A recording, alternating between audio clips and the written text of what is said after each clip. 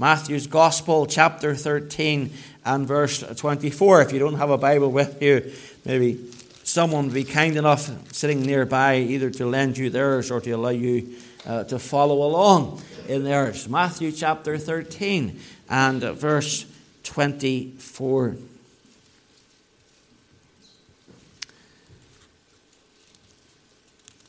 Matthew writes, "Another parable put he forth unto them, saying, The kingdom of heaven is likened unto a man which sowed good seed in his field. But while men slept, his enemy came and sowed tares among the wheat, and went his way. But when the blade was sprung up and brought forth fruit, then appeared the tares also. So the servants of the householder came and said unto him, Sir, didst not thou sow good seed in thy field? From whence then hath it tares? And he said unto them, An enemy hath done this. The servant said unto him, Wilt thou then that we go and gather them up? But he said, Nay, lest while you gather up the tares, ye root up also the wheat with them. Let both grow together until the harvest.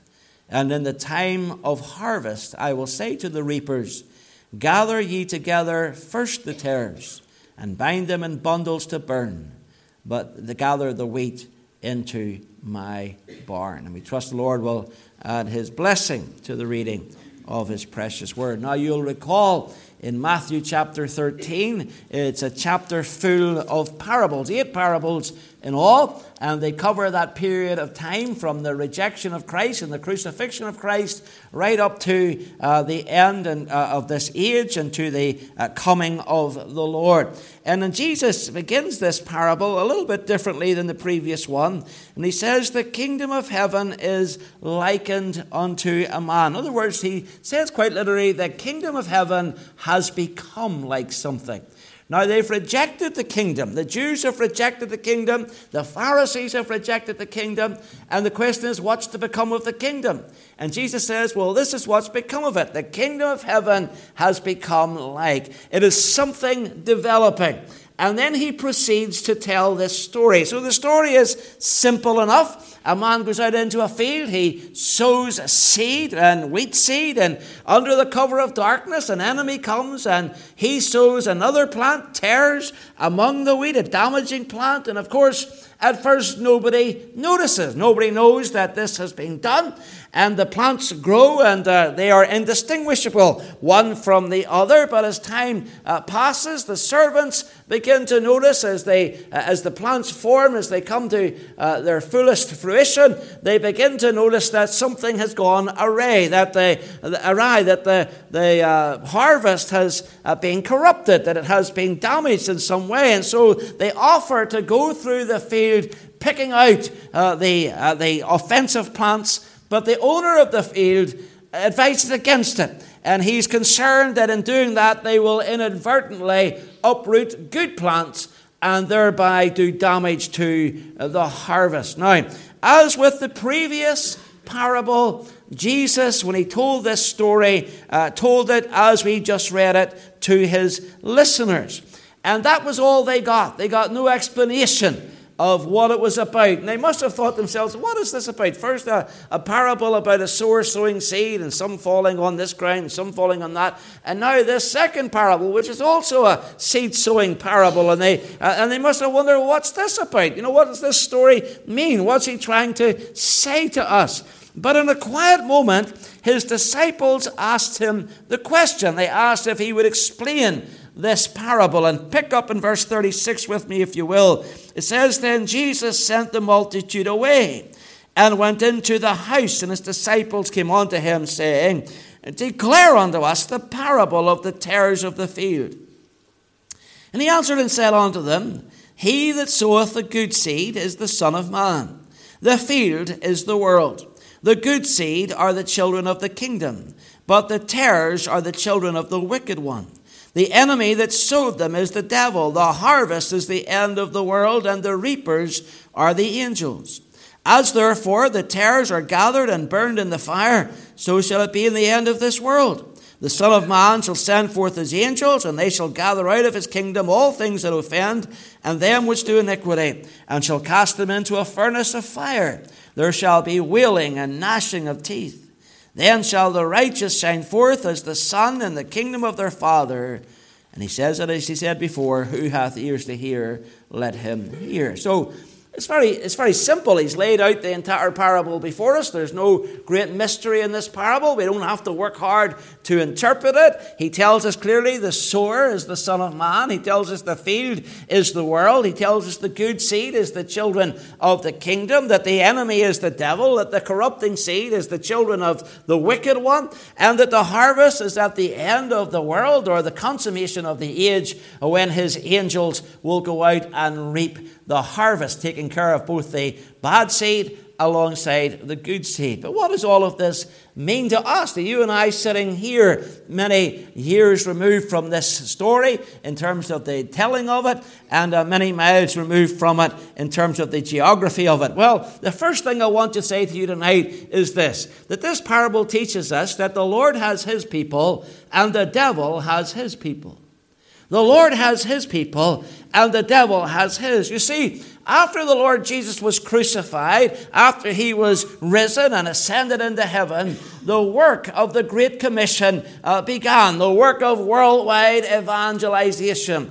And everywhere Christ was preached. And that's what the whole of the book of Acts is about. If you want to take the time and read something of the development and history of the church, it's right there in the 28 chapters of the book of Acts. And so almost everywhere the gospel went, people were saved. And the Lord was spreading the seed. He was planting the seed, as it were, through the apostles and others in the world. And, you know, in that respect, this was a great surprise of the early church. You see, to begin with, the church was exclusively Jewish.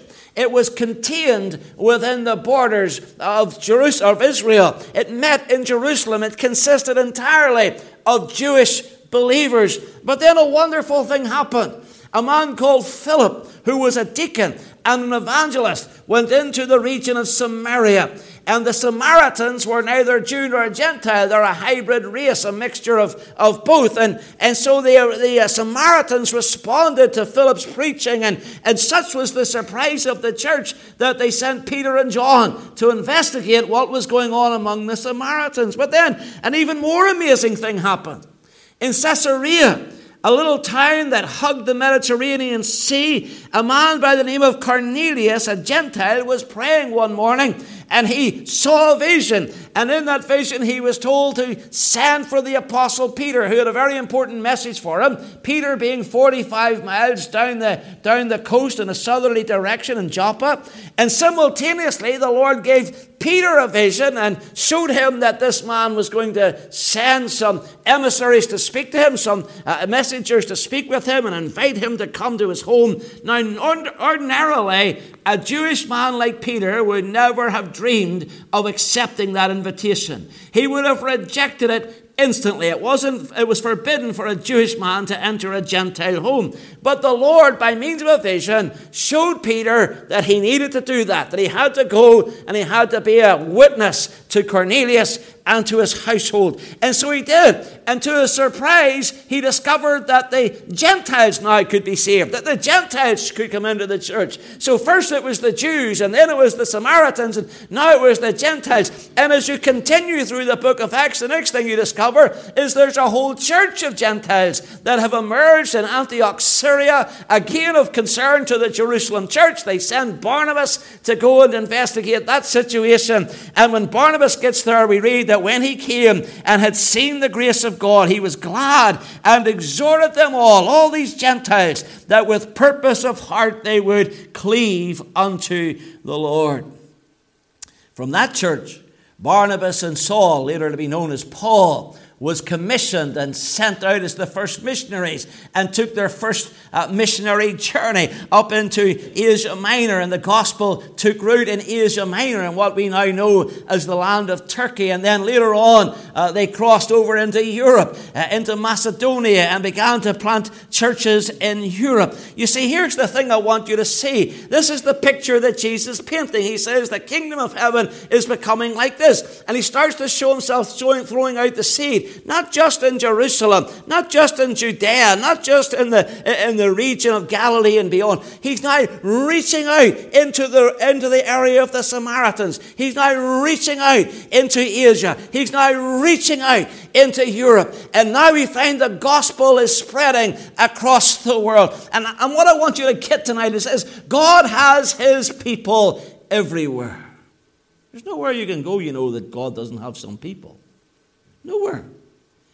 One of the things we do as part of our social media investment is to record these sermons on sermon audio. In fact, this very sermon is going out on sermon audio even now as I speak. And the amazing thing about that is that at the end of each month, the folks who run that particular ministry will send us a report of where people have been listening from. It's quite astonishing when you look down that report and you see the countries where people are listening in around the world to this very church service. I haven't looked specifically at the report here, but I used to look at the reports we had in England, and you would see places like Saudi Arabia, places like Iran. You would see places like China, places where the gospel was forbidden, where it was closed to missionaries. This message is coming in.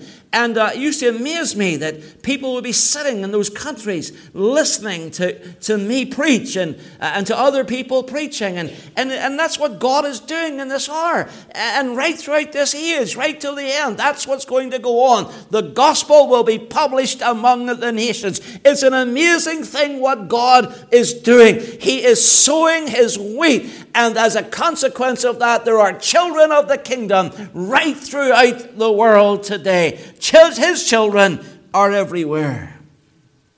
But now what happens? Well, what happens now is an enemy comes and he sows the tares, his people.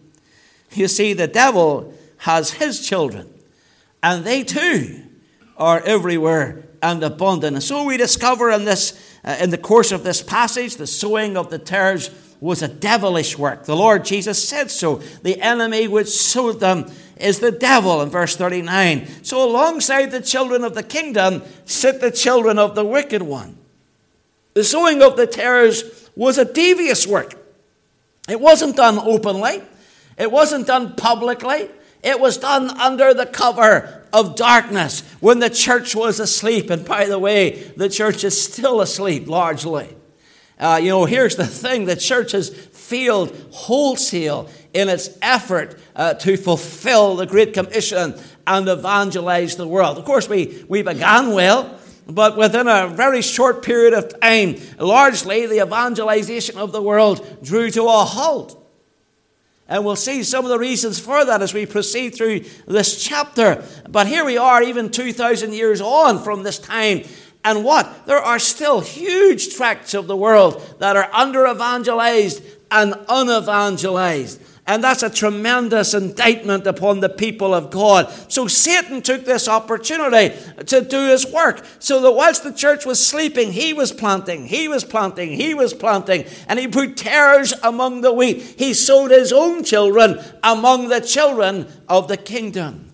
And so we see the sowing of the tares was not just a devilish work, not just a devious work, but it was a deceptive work. Because whilst growing, the tares can hardly be distinguished from the pure wheat. And it's only as the tares mature and come to full growth that you can make a difference between these two plants. And so that's the picture. The one is wholesome and healthy, the other is poisonous and dark and black. And so what we're saying here is the Lord has his people and the devil has his people.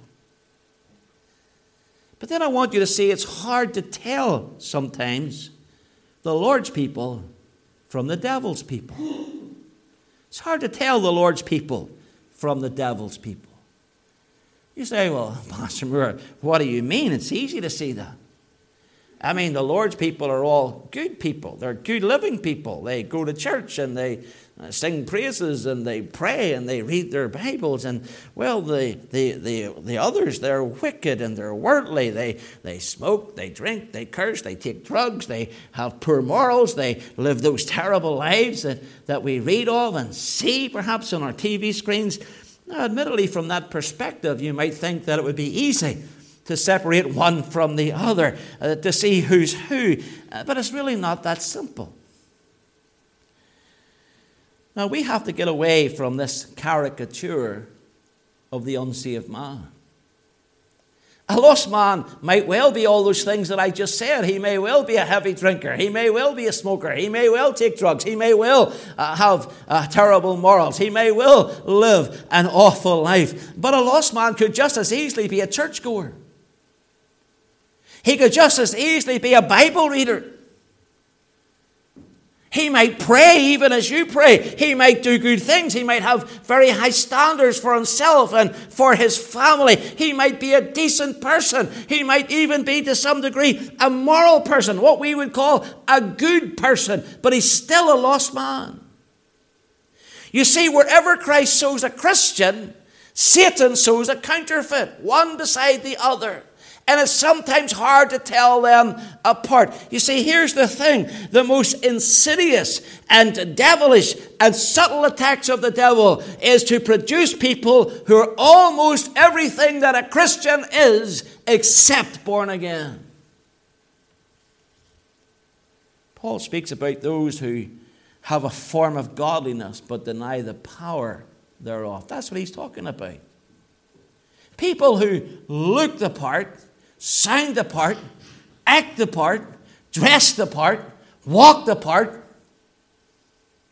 but are not saved, not born again. A number of years ago, I was taking a meeting in the south of England, and at the end of that meeting, they had a Q&A, a question and answer time, and you had to stand there for 15 or 20 minutes and field these questions from the floor. And I spoke on the judgment seat of Christ as opposed to the great white throne of judgment, and how that the saved would be judged at the judgment seat and the lost would be judged at the great white throne. And when I went out to the floor for questions, this dear put her hand up. And she says to me, do you know who I'm concerned about? I says, who? She says, I'm concerned about the Christians in my church who are not born again. I looked at her and said, but they're not Christians. She said, no, I know. She says, but I'm concerned about the Christians in our church who are not born again. And I said to her, but you've got to understand this. If you're not born again, you're not a Christian. And she said it a third time. Well, I'm really concerned. But she says, I understand that. She says, but I'm concerned about the Christians in our church who are not born again. And what she didn't seem to understand is that there's wheat and there's tares. There's those who appear as Christians and there are those who are Christians. There's those who seem to be Christians and there are those who really are Christians. You see, there's a difference between the two, but it's hard to tell the difference sometimes. In other words, there are people who look like Christians, who act outwardly as Christians, but they lack the reality of Christ within. They look right, they act right, they talk right, they walk right, but they're not right. And there's that you tonight. Are you bluffing it? Are you trying to fool the people? Let me tell you something. People are easily fooled. You're trying to fool the pastor. Listen, I am the pastor. I'm easily fooled. I've been fooled umpteen times in my life. More times than I care to remember. Oh, you're here tonight and by all tokens, everybody here would look at you and say, well, that person must be a Christian. I see that person at church on a Sunday night, or I see that person at church on a Sunday morning. They must be one of us. They must be a Christian also. But you know in your heart of hearts that that's not the case. You've never truly trusted Christ. Here's the thing. The wheat and the tares are virtually identical until late in their development. You see, there are people we may point to and readily point to and say, well, there's no way that person could possibly be a Christian. Behaving like they do, believing what they believe, there's no way that person could possibly be a Christian. But there are other people of whom it's hard to tell. Spurgeon put it this way. He said, magistrates and churches may remove the openly wicked from their society, The outwardly good, who are inwardly worthless, they must leave. For the judging of hearts is beyond their sphere. See what he's saying there? He's saying that the government, that the magistrates, that the judges may deal with those who are openly wicked, with the murderers and the rapists and the robbers and all the rest of it. It's easy to identify those people as wrongdoers. It's easy to point out the finger and say, well, those people definitely are sinning. But Spurgeon says it's much harder then for magistrates, indeed impossible for them, to deal with the outwardly good who are inwardly worthless. In other words, he says those who are living according to societal laws and seem to be keeping the law, but in their heart of hearts they're as rebellious as the one that's being taken from society. I always like the story of the little boy who was told by his father in church he needed to sit down. He kept standing up during the service. The father said, sit down. He said, and he stood up. The father said, sit down. Finally, the father had enough of it. He said, son, if you don't sit down, I'm going to smack your rear end when we get home. The wee boy sat down. He said to his daddy, he says, Daddy, I want you to know. He says, I may be sitting down on the outside, but on the inside, I'm standing up. And that's where a lot of us are tonight. We're conforming on the outside, but on the inside, we're rebellious against God. We're conforming to please others, to please mom, to please dad, to please husband, to please wife, to please society, to please the preacher, to please the church. But you're not going to answer to any of those people. You're going to answer to the Lord who sees the heart. I wonder, are you a tare among the wheat tonight? You see, we're not capable of judging between wheat and tares. And you might say, well, why doesn't God deal with those people now? Why doesn't God just judge them right now? You know, sometimes people look around the world and they complain because God seems to be indifferent about the sin of the world and the wickedness in the world. And they wanted God to act against the obvious wrongdoer. But wait a minute. What about those that we can't identify as wrongdoers? Those so-called decent people that we speak about, whose sins are not so obvious.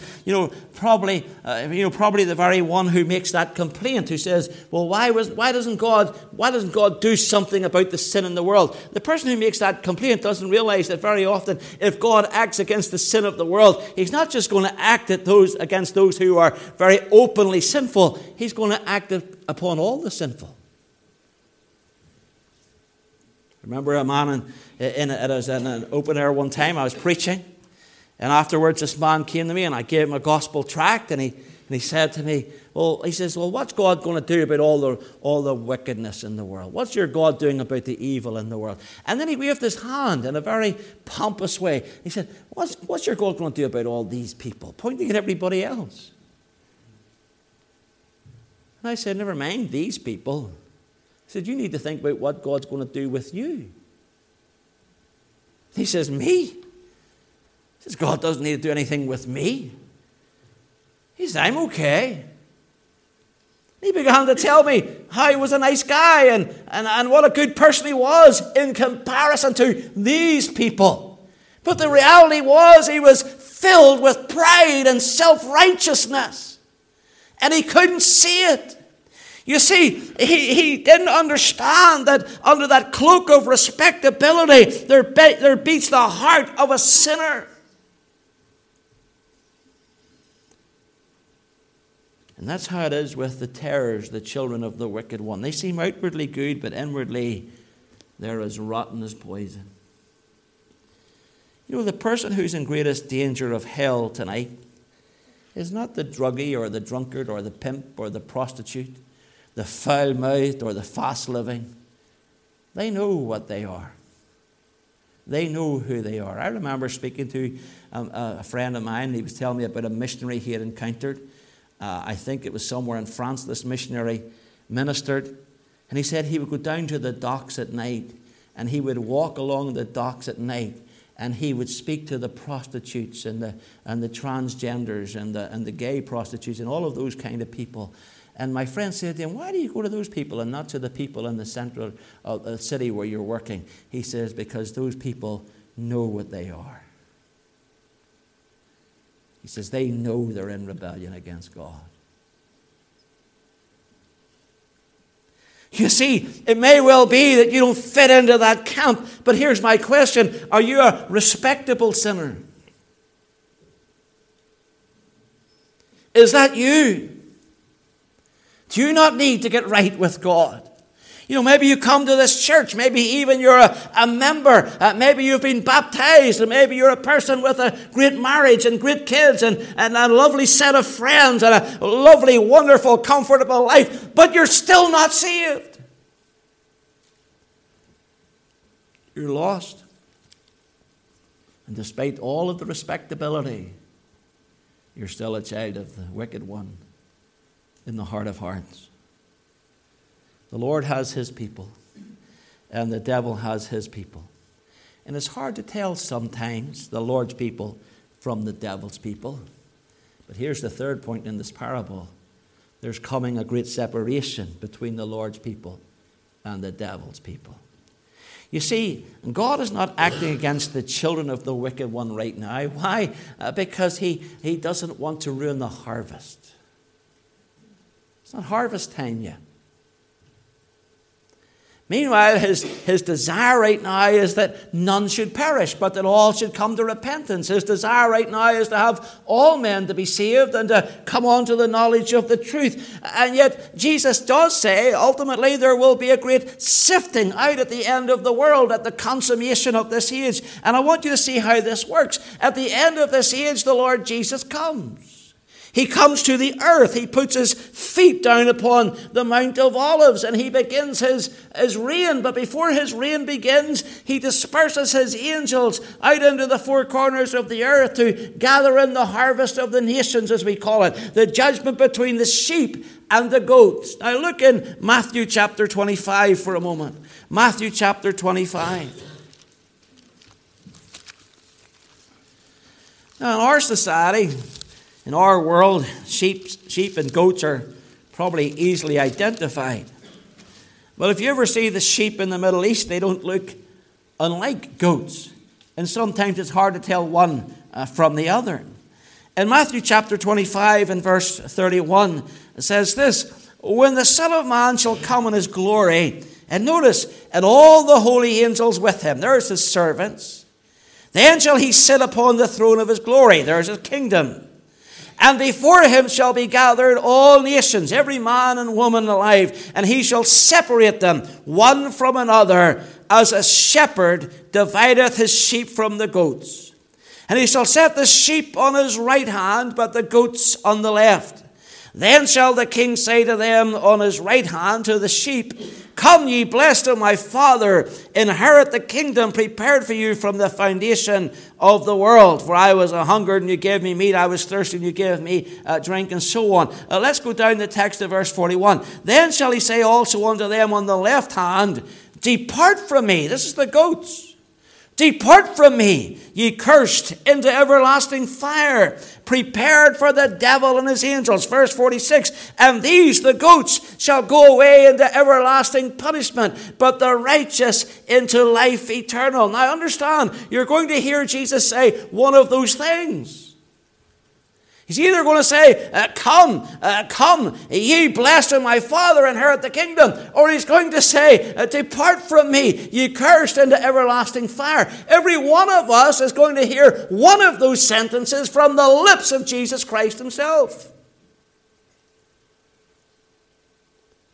Now it's obvious that those who are the children of the kingdom will inherit the kingdom. And they'll enter into the reign of Christ. But those who are the children of the wicked one, well, they'll depart into everlasting fire, prepared for the devil and his angels. They will go into everlasting punishment. Those are Jesus' words. You know, if that offends you, It's not me that's offending you. I'm just reading to you what the Bible says. I'm only telling you what Jesus said. I'd be a delinquent preacher if I didn't tell you the truth, if I didn't deal with this subject, if I didn't bring it to your attention. It's way too important to skip over.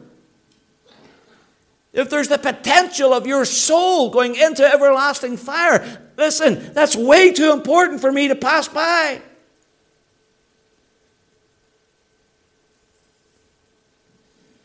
And here's the deal. Everybody goes home to be with their respective fathers. If you're a child of the devil tonight, if you're a child of the wicked one, regardless of how nice you may be, or however kind you may be, or however loving a mother, father, son, daughter you may be, no matter how good others may consider you, if you're a child of the devil tonight, if you don't belong to the Lord Jesus, well then, let me help you out here. You're going into the burning.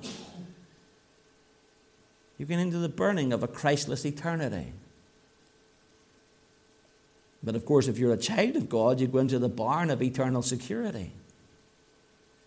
What's it to be, the barn or the burning? Saved or lost? Wheat or tares? Sheep or goats? Where do you stand? What group will you gather with in that day? You see, if you won't take Jesus now, here's the reality. You can't have him then. But God, who is long-suffering toward us, is willing that none should perish. He's holding out tonight the offer of salvation. He's waiting until the last, till he knows that the harvest is ripened, that it's completely full and ready to be brought in. And then he lifts his sickle and exercises judgment. That's the reality. And who will be among the children of the wicked one? Well, for sure, those who live their lives in open rebellion, the atheists and the Satanists and all the rest of it, they'll definitely be there. But also those who live their lives in what we might call respectable unbelief. You'll be there. You'll be right there with all the worst that society ever threw up. You'll be standing shoulder to shoulder with Hitler and Stalin and Mao Zedong and all those tyrants of the past. You'll be there with the Yorkshire Ripper and the Black Panther and all the serial killers. You'll be there with the rapists and the muggers and the pedophiles and others that will be in that place. You see, that's what's going to happen. Those who live lives of respectable unbelief are tares among the wheat. Those who substitute good works for salvation. Those who reject Christ and then they excuse themselves by saying, but I'm doing the best I can. Is that you tonight? If I were to come to you tonight and say, are you going to go to heaven? If you were to die right now, where would you spend eternity? Would you say to me, well, I think I'll be going to heaven. And I would say to you, well, why would you think that? And you would say to me, because I'm doing the best I can. Friend, if the best you can got you into heaven, Jesus wouldn't have had to come for you. Jesus wouldn't have had to die on the cross of Calvary. Jesus wouldn't have shed his blood for you. They're nice people, but they're not necessarily Christian people. And maybe you're one of them. They're tares among the wheat. There are those who, among this crowd, who are going to be told to depart from him. There are those who go to church and even accept many of the things that Christians believe, but have never trusted Christ. You say, is that even possible? Of course it's possible. James 2:19 says the devil also believes and trembles. Show me a doctrine in this book that the devil doesn't believe. Show me a statement in this book that the devil doesn't know to be true. You say, well, I believe the Bible's true. Well, good for you. But here's the thing. You're going to have to cross the line and say, I believe the Bible's true. I believe what it says about me. I believe what it says about Jesus. I believe Christ died for me. And I will cross the line and put my trust in him. That's what you need to do. Put your trust in him. You see, here's the thing. You can mentally assent to the whole of the Bible and still die in your sin and go to hell. No, you must know Jesus.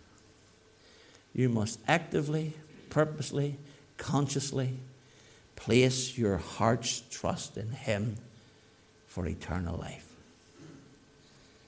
And who else will be there? Well, those people all around you who wouldn't hurt you for all the money in the world, but who will ill-advise you on the things of God. The people I'm talking about. Maybe you go home tonight and you sit down with one of them. You say, I've just been down to the Baptist church. The pastor down there says I need to be born again. The pastor down there says it's not good enough to be religious or to be respectfully unbelieving or any of those things, that I actually need to put my trust in Christ. And here's what they'll say. Oh, you don't need that. No. Listen, sweetheart, you don't need that. You're a good person. I mean, I know you. If anybody's going to go to heaven, you are. Now, you put all that silly nonsense about being born again out of your head. Let me tell you who's going to be in that crowd. The person who says that to you. And what's worse is they're dragging you with them. They're bringing you along the road with them. Nice people, decent people, well-meaning people in many respects, loving people perhaps, kind people, well-intentioned people, even religious people, but not saved people. You see this? Is that you? Has the devil pulled a number on you? Is the great separation from the wheat and the tares going to impact upon you? How will you stand in that day? Where will you stand in that day? Which is it going to be for you? You see, it all depends on what you've done with Jesus. Friends, I want to encourage you tonight to examine yourself carefully about where you stand with God. You say, well, Pastor, I hear what you're saying, and I fear the devil is trying to make me doubt my salvation this evening. I'm going to say to you tonight, in a message like this, the devil wouldn't make you doubt your salvation. In a message like this, the devil would convince you that you are saved. If God is dealing with your heart tonight, listen, don't you mistake that for the devil. The Lord is calling you home tonight. He's calling you to cross the line for Him. He's calling you to stop playing the fool. No more duplicity, no more hiding, no more covering up yourself with this cloak and veneer of respectability. No, all of that's got to fall away. There's going to be an honest admission of sin and guilt, and a sincere cry from the heart to the Lord, be merciful unto me, a sinner. That's all it's going to take. I wonder tonight, would you say, Pastor, I'm done with sin. I'm done with it. I've had enough of it. I'm coming home. I'm taking Jesus.